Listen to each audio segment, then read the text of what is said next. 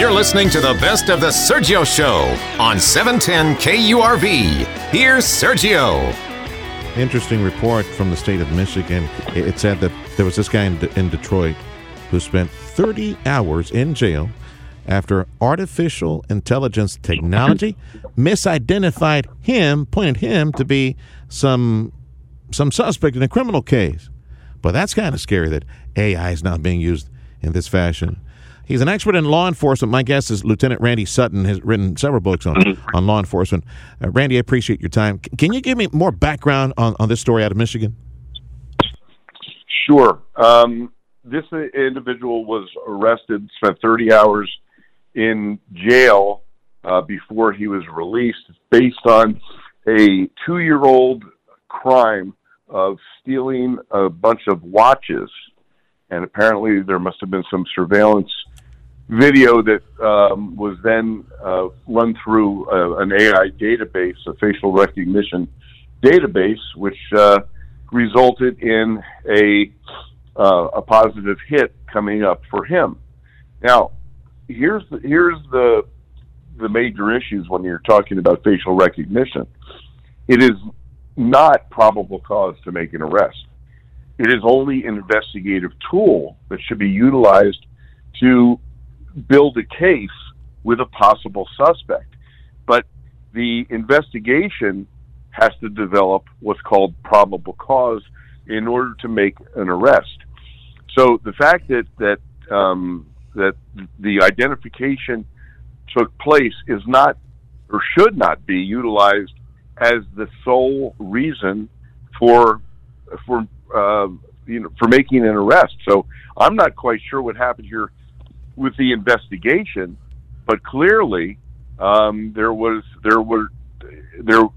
misidentification was made, which shows how flawed this facial recognition can be. And I can tell you that this individual who was arrested, he's not the first to have been arrested on facial recognition technology.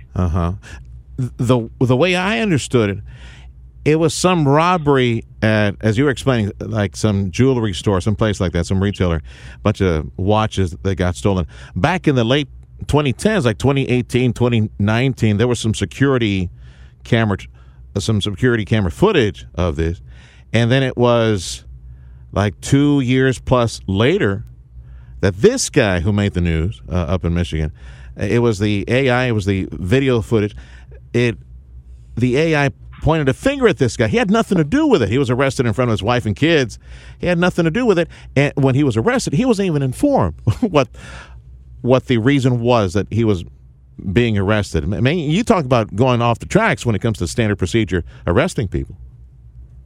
Oh, you're absolutely right. There was clearly a whole bunch of errors made here. You know, let's talk about when a police officer makes an arrest. You know, even though you may be arresting someone, that person still has dignity and is a human. And, you know, in the event of taking someone into custody, it's incumbent upon the police officer to tell him what he's under arrest for. You know, most police officers use compassion and empathy in situations where you're taking someone into custody, as long as it's not, you know, you're not in the middle of a violent fight with the guy. Here, this man was apparently very compliant. Like he said, he was arrested in front of his wife and family. I mean, how devastating can that be? Especially when he had nothing to do with it. Yeah, that's. But this shows. Now, remember that facial recognition in other forms have been utilized in policing for, you know, over 100 years. You know, you talk about mugshots, right? Very often a photo array or a photo lineup is utilized to identify a suspect, where you narrow down a suspect and then you show your witness or your victim a series of photographs. This is all done. This is legal, right? To make an identification, and it's listed as part of the investigative process. It's part of the case file. With the facial recognition, it is not recognized. It's not recognized as probable cause. In fact, many states don't even allow the facial recognition to be utilized in an investigation. So you have the FBI has its own database that is utilized with FBI cases and some local cases in certain situations, but there are private databases, and these private databases have millions and millions and millions of photographs, many of them taken from social media. So you don't even know that your photograph is being utilized by this AI, and so it's very Orwellian, quite honestly. Very scary. But here's the other thing: we can't be afraid of technology. Without advancing with the technology of the day, then policing tends to fall short when it comes to embracing new technologies. But still, at the end of the day, it's about good police work. You can get a lead, which is what facial recognition is supposed to do. But then it's old-fashioned gumshoe police work to put a case together. Ain't nothing wrong. Yeah, ain't nothing wrong with the exponential advance of technology. It's just a tool, and maybe it's a primer, but in this case, used to make an arrest.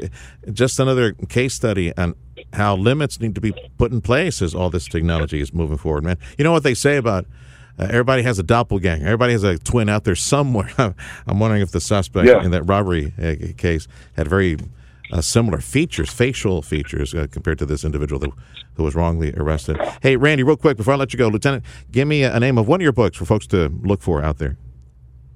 A Cop's Life, and I have a new one coming out called Rescuing 911, The Fight for America's Safety, and they can find that and pre-order rescuing911.org, and also check out thewoundedblue.org if you want to help injured and disabled law enforcement officers. Thank you, Randy. Lieutenant Randy Sutton. This is the Sergio Show.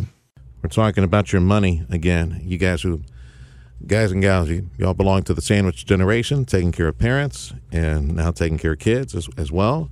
And you need to save for your future. Sadly, societal changes and trends, we still have way too many parents. We got way too many more parents now. They're still subsidizing their kids' lifestyles and paying for their bills. And this is something I think a lot. This is where I am. I've got a 15-year-old, soon to go to college. And, well, my parents are, no, they were the Lord, so that ended for me. But it's my kid's future. And I don't stress, but I think a lot about this. I'd like for them to have something, to keep something from me and my wife. And how do I do this intelligently so that they receive the fruits of our labor early in life and can benefit from this? So I'm going to have a heart-to-heart now. I'm going to bring back one of our financial strategists and commentators. I lovingly refer to him as Ed, the Big Butowsky, financial strategist. Appreciate your time today, Ed. Look, I've been giving some thought to some alternative methods of savings, aside from the accounts and the retirement accounts that, yes, we can. And I'm feeding into their college accounts right now and trying to do as much as possible to pay for that tuition. But there's also the savings accounts where they become millionaires at age 50 or age 60 thanks to starting early, right? But I'm thinking of alternatives, and I'm wondering if you have a comment or an opinion on things like collectibles, coins, minerals, gold, land, or maybe even all the family assets placed into an irrevocable trust, one of those things where they get access to our family wealth early on. What do you think of all these different type of savings ideas?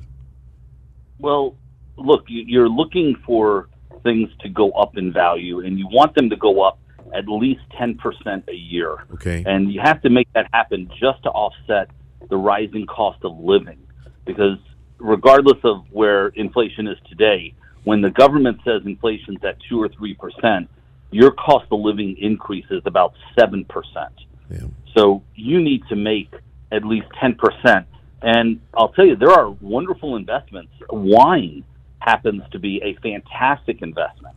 There's a company called VinoVest that I often use, and you can buy into a fund of very well-known Bordeaux and other wines from Europe, and that is a great place to put money. There's also trading cards, believe it or not. Baseball cards have done very well. Stamps have done well, but coins have also done very well. So there are many different ways to make money. It's not just from public securities, which is what I deal with. I'll tell you another one that surprised me, because I do a lot of research on alternative assets, is sneakers. If you're able to buy sneakers, I mean, you can make about 15-20% a year on the right sneaker. Really? That's crazy. Those sneakers won't. Obviously, you would need to store them. They take up space. Number one. Number two, you would need to keep them new. Number three, you need to store them in a cool, dark place to make sure that you preserve that, because these are perishable materials, cloth, plastics that can go south. Mm-hmm. That's crazy. Oh, yeah. Right? But there's lots of ways to make money, and it's the scarcity of them.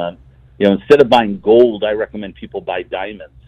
I was going to ask you about the diamonds. Yeah, diamonds are a fabulous way.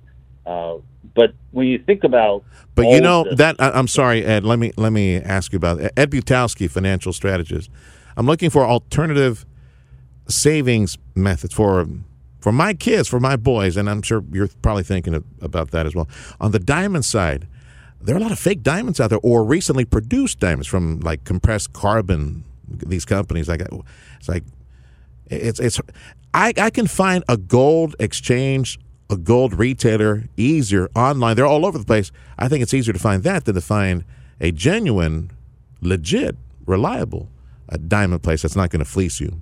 You're not going to, bleed all your money. Yeah, I mean, the diamonds, you want them to be certified by a group called GIA, which is Gemolotus Institute of America, and that's the only certification that you should look for. Anything else isn't worth the paper it's printed on.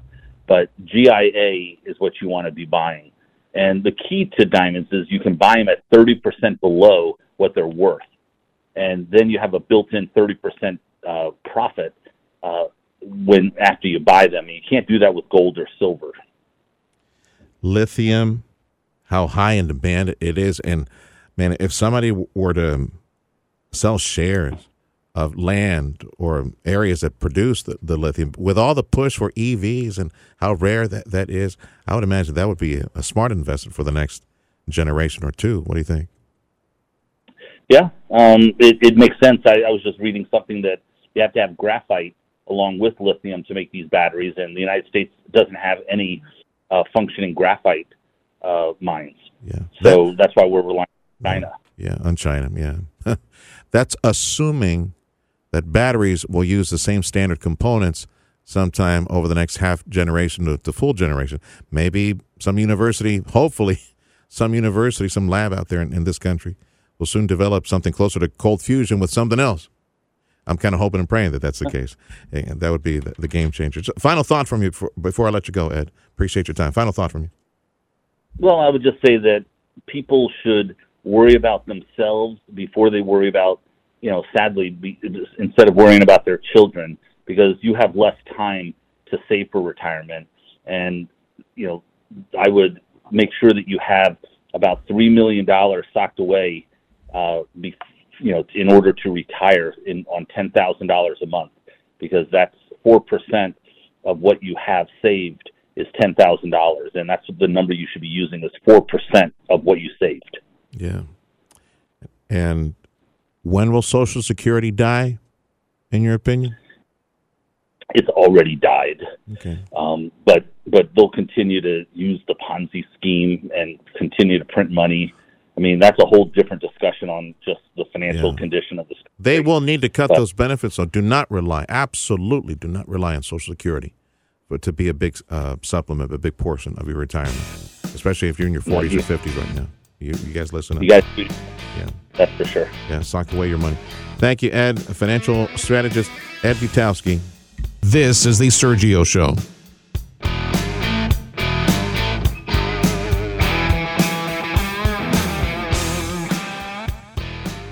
You're always on the go. Obviously pretty busy. Busy with work. Picking up my kids from school. From work to kids to running errands, your entire day is a hands-on, never-ending frenzy of activity. Luckily, getting the news is now voice-activated. Just say, Alexa, play 710 KURV. I like to know what's going on in my world. I gotta know what's going on in my city. Putting the smart in your smart speaker. I'm getting my news from you and my information. For the latest news and to find out what's happening in rich, clear audio, just say, Alexa, play 710 KURV.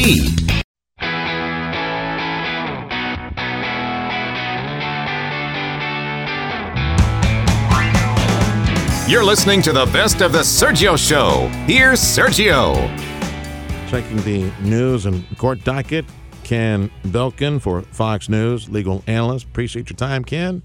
Let's start with that case. Everybody, well, not everybody, but lots of people were talking about from New York City in the subway. Mr. Daniel Penny, he goes, puts a chokehold on an individual, making all sorts of threats to fellow riders. And this dude's been a pain in the you-know-what for many years, making all sorts of threats and just being a nuisance. So he made some strong threats. Mr. Penny puts him in a chokehold. Other individuals hold his arms, that suspect as well. The dude dies. And the uproar by some, and Mr. Penny, he shows up because there's a charge against him, like a lower manslaughter charge. Let's start there. That lower manslaughter charge that he's facing, please describe it to me. What are the thresholds that have been met that the DA feels there, the prosecutors feel pressed to bring this guy to court, maybe throw him in jail? That's what they want. Well, they have to prove beyond a reasonable doubt that Mr. Penny acted in a criminally negligent manner that resulted in Mr. Neely's death. And I think it's an appropriate charge because there is probable cause that happened. Remember, to be charged, the legal threshold is only probable cause, which basically means some evidence exists that a crime occurred. And we could all agree some evidence exists that a crime occurred. Now, in New York, we have a defense known as justification, or otherwise known as self-defense or defense of others. Now, if Mr. Neely was presenting a threat of serious bodily injury or death to either Mr. Penny or the other riders on that subway car, and they could not safely flee, which I believe on a subway car, your ability to safely flee is impeded. Yeah. Then he is privileged to employ some force to deter that threat. But it's not supposed to be deadly force. Now, I know he didn't intend that. Now, you know, and I know he didn't intend that. But it seems like the district attorney's office doesn't know that, and they want to make a case of this. You realize how ridiculous this looks to me down here in Texas? And this guy making really strong threats to riders. We're getting more and more information.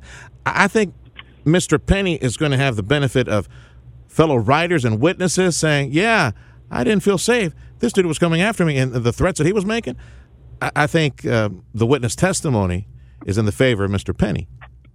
Listen, I hope you're right for Mr. Penny's sake and as a defense attorney. And let me tell you, you'll see all sorts of ridiculous things on New York City subways. It is kind of what it is at this point because our elected leaders have abdicated their duty to pursue policies in the interest of public safety.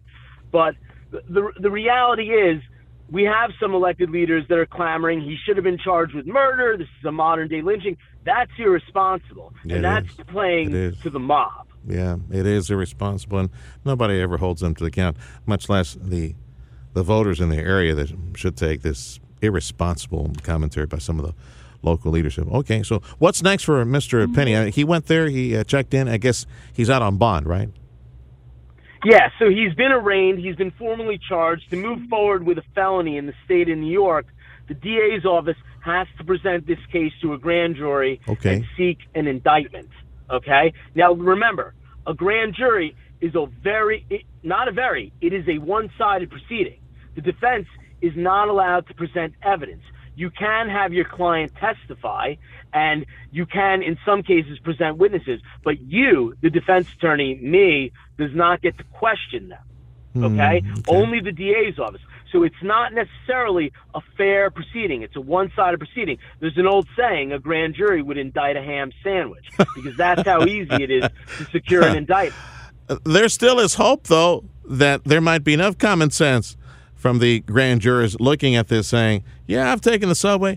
Some people might even say, I know precisely who that is, and I felt threatened one time. There's still hope that this case might fall apart at the grand jury level, right? Yeah, it could even fall apart before that. If credible evidence is brought to the district attorney's office attention that, really makes it impossible, because the burden shifts, okay? They have to prove the crime beyond a reason. It's self-defense or justification, as we call it. They have to prove beyond a reasonable doubt that he was not justified in employing that force. And if evidence is given to that DA's office in advance, and they know this, they have a duty to pursue justice, not to secure a conviction. And that duty would mean dismissing these charges. All right, Ken, we'll see what comes of this. Appreciate your time today. From up in New York, he's up in New York, is Ken Belkin for Fox News legal analyst. This is the Sergio Show.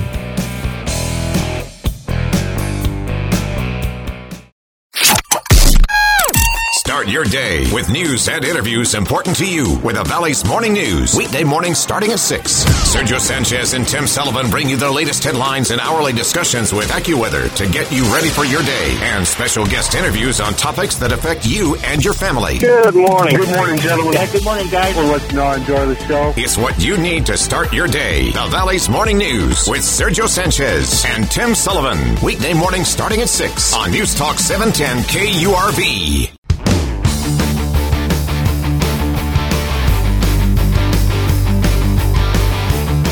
You're listening to the best of the Sergio Show. Here's Sergio.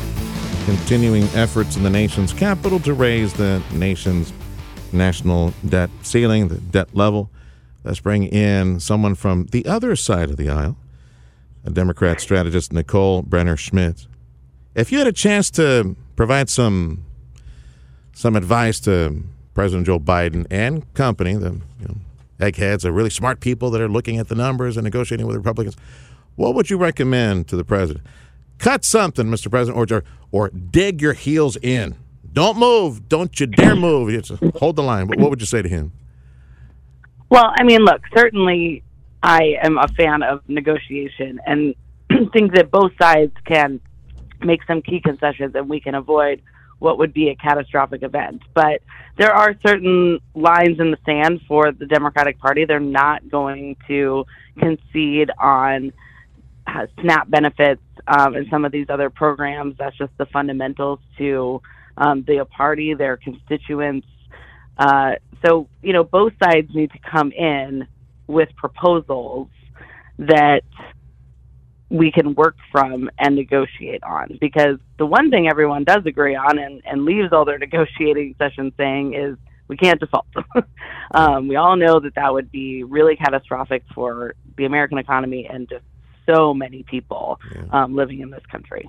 Yeah, and you hear it, either Kevin McCarthy over the Republican side of the House, and of course, Joe Biden, President Biden, saying the same thing. We're not going to default.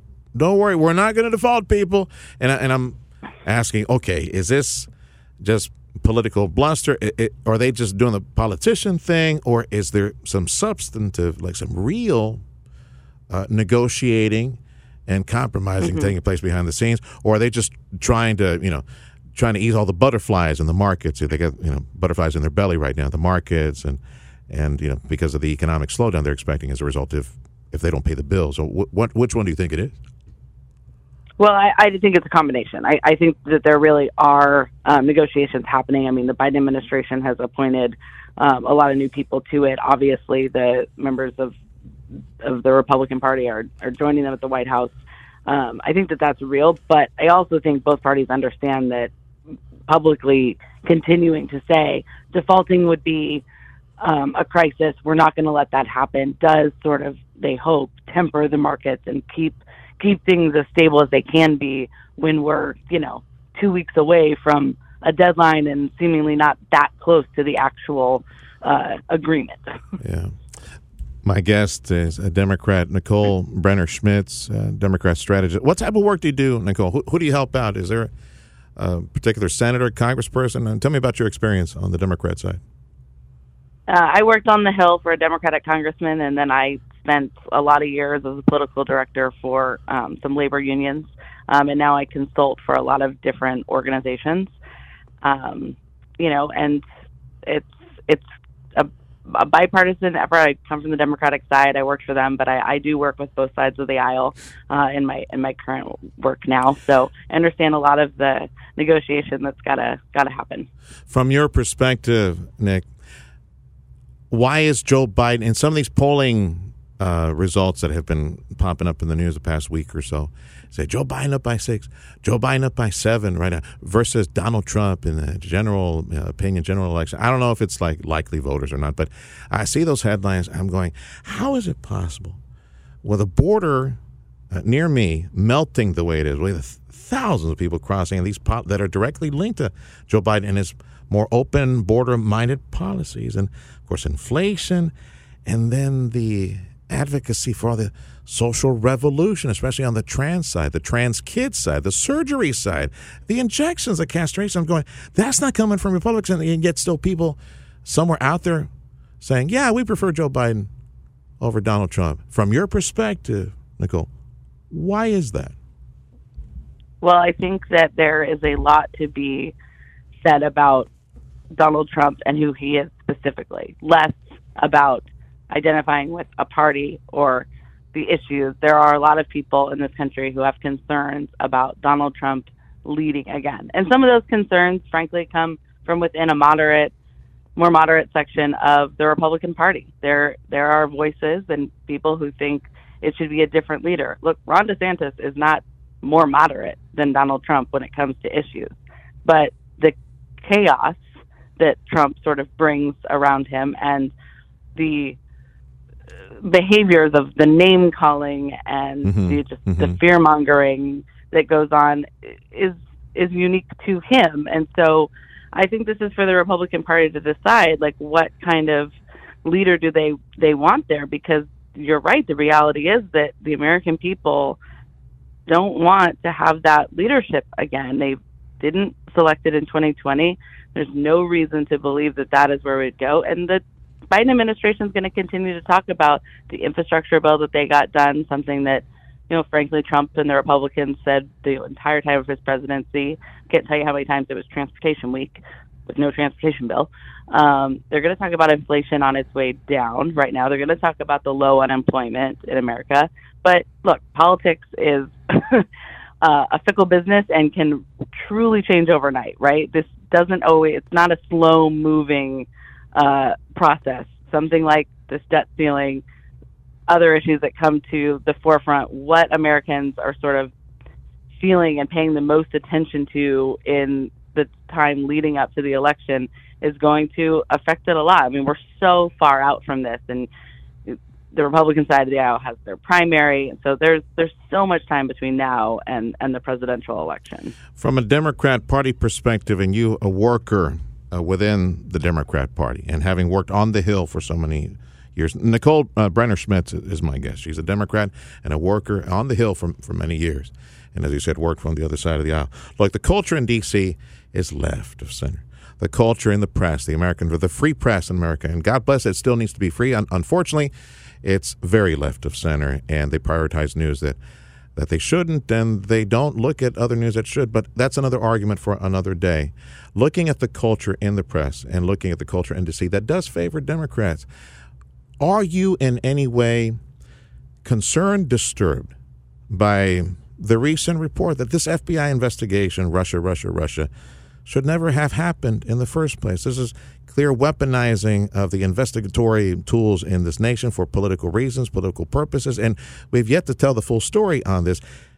This could very easily be used by the other side against Democrats if we're not careful and do proper reforms in FISA courts and the FBI and everything else. Do you want changes to FISA, changes to investigations in D.C. to make sure that we never again weaponize FBI or IRS or anything else up in D.C. for one political party? Well, look, I think what happened with this report, which, was supposed to be this whole blockbuster, then kind of failed on that, didn't really find any of the outcomes that they insisted they were going to find over and over, is part of where the American public has their frustration, right? Because really, if you talk to a lot of people and you do these focus groups and you sit down with the American voters, they're frustrated by both sides of the aisle. They think most of the politicians can be bought and are corrupt. It really doesn't have to do with what party you're a part of. They feel that they're being left out of the conversation, and this is something that we see consistently. It's why, frankly, like running against Washington, being the outsider, not being part of the quote unquote swamp, which explains Donald Trump. The lure, right, yeah, the attraction of Donald Trump. He's the outsider. And the interesting part is where a Trump and I'll take a very extreme person on a Bernie Sanders sort of overlap, right? Like they actually overlap a lot on Bernie no longer with the swamp message, but this idea of not taking certain kinds of money and not being bought and paid for by people, and on a lot of their trade policies, which is this America first and build it here and manufacture it here, and their pushback against things like the TPP trade agreement. So, that is something the American public believes, and they just think that both sides are really corrupt. So what you're seeing going back to this debt limit is like this morning, two members of Congress, the Republican Brian Fitzpatrick and Democrat Abigail Spanberger, introduced a bill that says, hey, if we don't work this out, the first thing that goes is your salary. That's right. Nicole, right. Nicole, I got to go. I appreciate your time today. But you know what saddens me? Just a parting thought. Despite the being bought and corrupt and all the claims by all these people, they still vote them in. And these people have 30, 40, 50-year careers on the Hill. Nicole, it's a pleasure. Be safe, friend. We'll talk to you again. Nicole Brenner-Schmitz, Democrat strategist. This is the Sergio Show. Hayek is the last name, right, Ashley? Yes, that's right. Like Selma Hayek, right? That's right. No relation? Exactly. No relation? No relation. No, okay. No. We were going to ask you for an autograph. Oh. Was it connected? Joe Biden cuts a trip short overseas. He hopes to focus on the deadline for the debt ceiling for our country. From America First Works, Ashley Hayek. There's all these reports behind the scenes good morning. There's all these reports behind the scenes that negotiations are moving forward. If you had a chance to make some recommendations to Republicans, Kevin McCarthy and crew, what would you insist be non-negotiable? So a couple things. First of all, I think Speaker McCarthy has done an incredible job on negotiating on behalf of the American people. Number one, I think it's really important to not increase our spending and that we need to have spending cuts. And that is a feeling or sentiment that is across party line with all Americans. All of us have had to cut back on necessities due to the Biden administration's inflation crisis. And so it's time for government to do the same and cut back on wasteful spending that is truly wrecking our economy. One thing that could be done is add work requirements, which, I think that will be something that they'll keep in there, and I feel pretty confident about that. But we have to have work requirements for people who receive any sort of federal aid. The other thing I would strongly recommend is that we stop giving handouts to illegal aliens, period. Stop, eliminate payments, eliminate the benefits for illegal immigrants. And that, by the way, over 70% of Americans agree with that. And the third thing I think is not negotiable is we have to stop spending the unspent COVID relief funds. Yep. That should be saved money. Again, that's a position that the majority of Americans agree with, but we need to return to pre-COVID spending levels.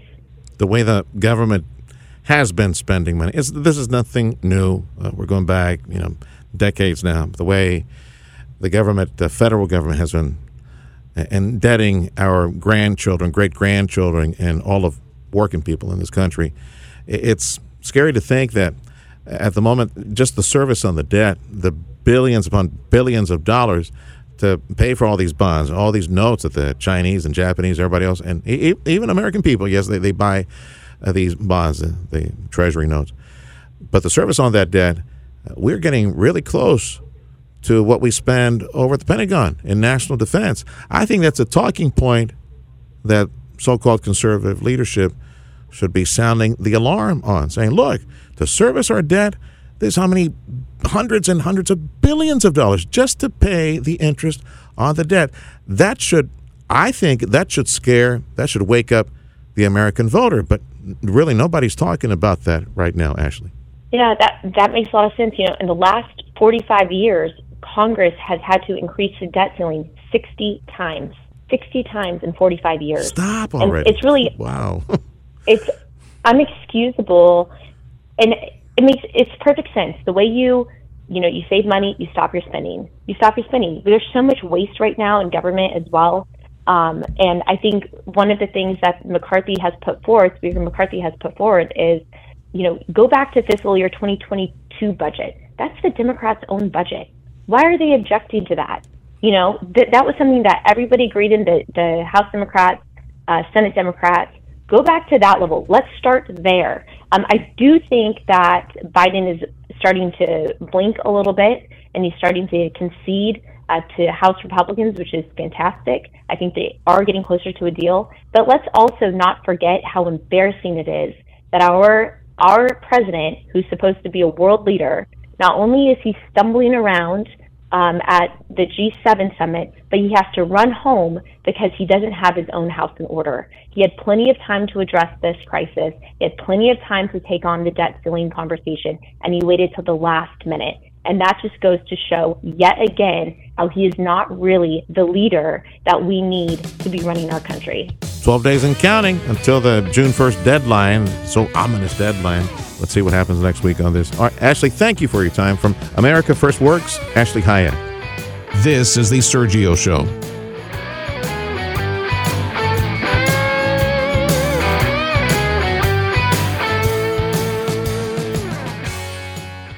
News Talk 710 KURV. When news breaks, we break in. Breaking news. Stay alert and listen to the weather forecast. We need to be aware and alert to what's going on. Breaking news means it's happening now, and we mean now. Breaking news underway right now. Breaking news on News Talk 710 KURV means we're bringing you the news as it happens. We have an active shooter, multiple gunshot victims. In this particular instance, we are in receipt of information. When news breaks, we'll break in. Count on News Talk 710 KURV and KURV.com.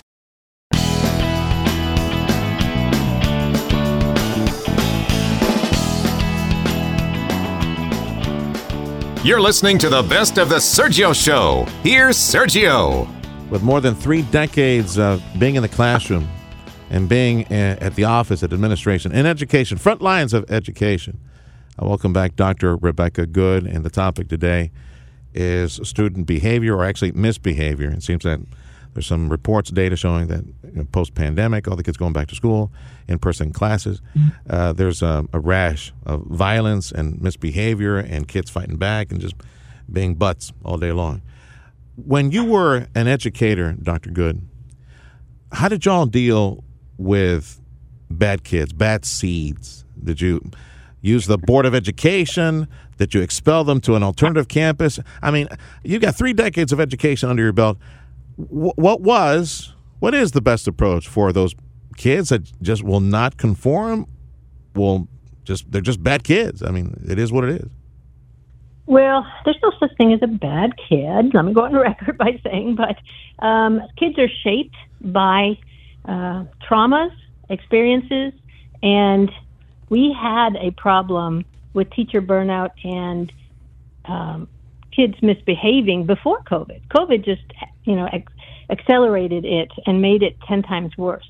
Now, I was 35 years in public education, and my last 9 years was as superintendent. And what I saw was that we had to put in restorative practice, which is a social justice system for our kids, so that they could be self-accountable, and then make sure the teachers were trained well enough to implement it. Because the hardest part of putting in a classroom behavior management system is getting through to the adults who are supposed to use it. The adults want to punish. That's a traditional mindset, and so their first go-to is to punish the child. And parents have that also as well. But in schools, because we no longer paddle and want to paddle, frankly, no, I know some do. Yeah. I was going to say, yeah. Are you sure you get that itchy hand wanting to get a board and say, okay, bend over, kiddo. This is what you get. This is your fault. Yeah. But parents, back in the day, parents supported that. Parents don't support that anymore. And if you don't have the parent support around paddling, it's a liability. So, restorative practice is a classroom management technique. Isn't that part of the problem, though, Dr. Becca? because parents have gone all soft and are no longer providing enough discipline for their bad seeds and sending those bad seeds to school and just running amok and ruining the school day for the other kids that are trying to learn and the teachers that are trying to get their job done. Because those kids don't belong in the classroom, in a standard classroom. They belong somewhere else, in my opinion. We can very easily point the finger in various directions. Parents, teachers, and administrators, school administrators who are not being effective in engaging kids and making sure they use a classroom management system that works, and engaging parents and making parents respect the school and respect the people within it. All of that in a poorly run school, that's not happening. But you have well-run schools now because we have principals who have figured it out and who, they hold to the student code of conduct, which every school has, and they have different levels of offenses with consequences tied to it. When a school follows its student code of conduct and, does it consistently enough where parents who are there year after year know that and can tell other parents. Let's focus on that word, consequences. Okay, the ones that are doing it right, and the spectrum is just crazy, wild and varied on this. I mean, there's so many ingredients that go into it. The local school district. It's the local culture, the city, the poverty level, education level, the culture and acceptance of misbehavior and crime by some of the. There's so many things. Some well-to-do neighborhoods, gated communities, all that stuff. People who work hard to get that and send their kids to, schools that are, better funded. All those things. Okay, consequences for bad behavior at the rich schools, at the poor schools. What are the successful applications of consequence? What is that? When you say consequence, that's punishment, and kids will learn from that, and we'll try to avoid that. What are some of the consequences that work? So, if teachers are trained consistently and in an ongoing manner in an effective classroom management system, and they implement that effectively and consistently, then things like self-accountability in the restorative practice management system, you have kids who, when they get into it, let's say you have two kids who hit each other in third grade, that happens all the time. And so instead of sending them each to the principal's office, the teacher goes through a series of questions to ask about what happened, and the kids then become aware that they were the problem. They apologize to each other, and it's done. And so the younger, absolutely, the younger, the more malleable and accepting they are. But at a certain age, they just don't care, and they don't give a flip, and they go back to a home that encourages and apologizes for this and expects, in some cases, this behavior. There's just some bad people out there. No matter how much talking you do, it ain't going to make a difference. At some point, those bad seeds need to be placed somewhere else, don't you think? Well, there are alternative schools. Alternative schools receive kids from 3 days to 3 months, depending on the level of offense. Yeah. So there are those places for kids, and then you have the juvenile system. They, if it's almost criminal what they do, then we have that too. But ironically enough, the restorative practice management system began in Minnesota about 25 years ago in the junior youth criminal system. So it started with the worst kids and it turned them around. Again, we don't think that can happen, but it can happen, but it has to be effective, it has to be ongoing training, it has to be used consistently. All of that. Yeah, Dr. Becker, I don't know if Minnesota is a good example of turning things around. Not anymore, okay. They're all screwed up on the inside. My good, all the social justice warriors and protests and apologists before criminal activity. I don't know, Doc. But Lord help him. You're right. One thing's for sure, if the criminal system is all that's left in alternative schools, well, those poor babies, they're lost. And Lord help them. There's really no way for them to come back. There are good alternative schools, too. There are good alternative schools that have restorative practice in them and who can, turn kids around. We just have to have effective educators that not only are working with kids, but they're working with the parents at home. And that's another thing. Our legislators are starting to put more money in requiring more counselors at school. That's very much needed. And so once we all work together to try to understand that these mental health issues play out in very dangerous ways, as we know with all these school shootings. we need to get more serious about helping our kids. Thanks, Doc. Good to talk again. Dr. Rebecca Good joining us on the program. This is The Sergio Show.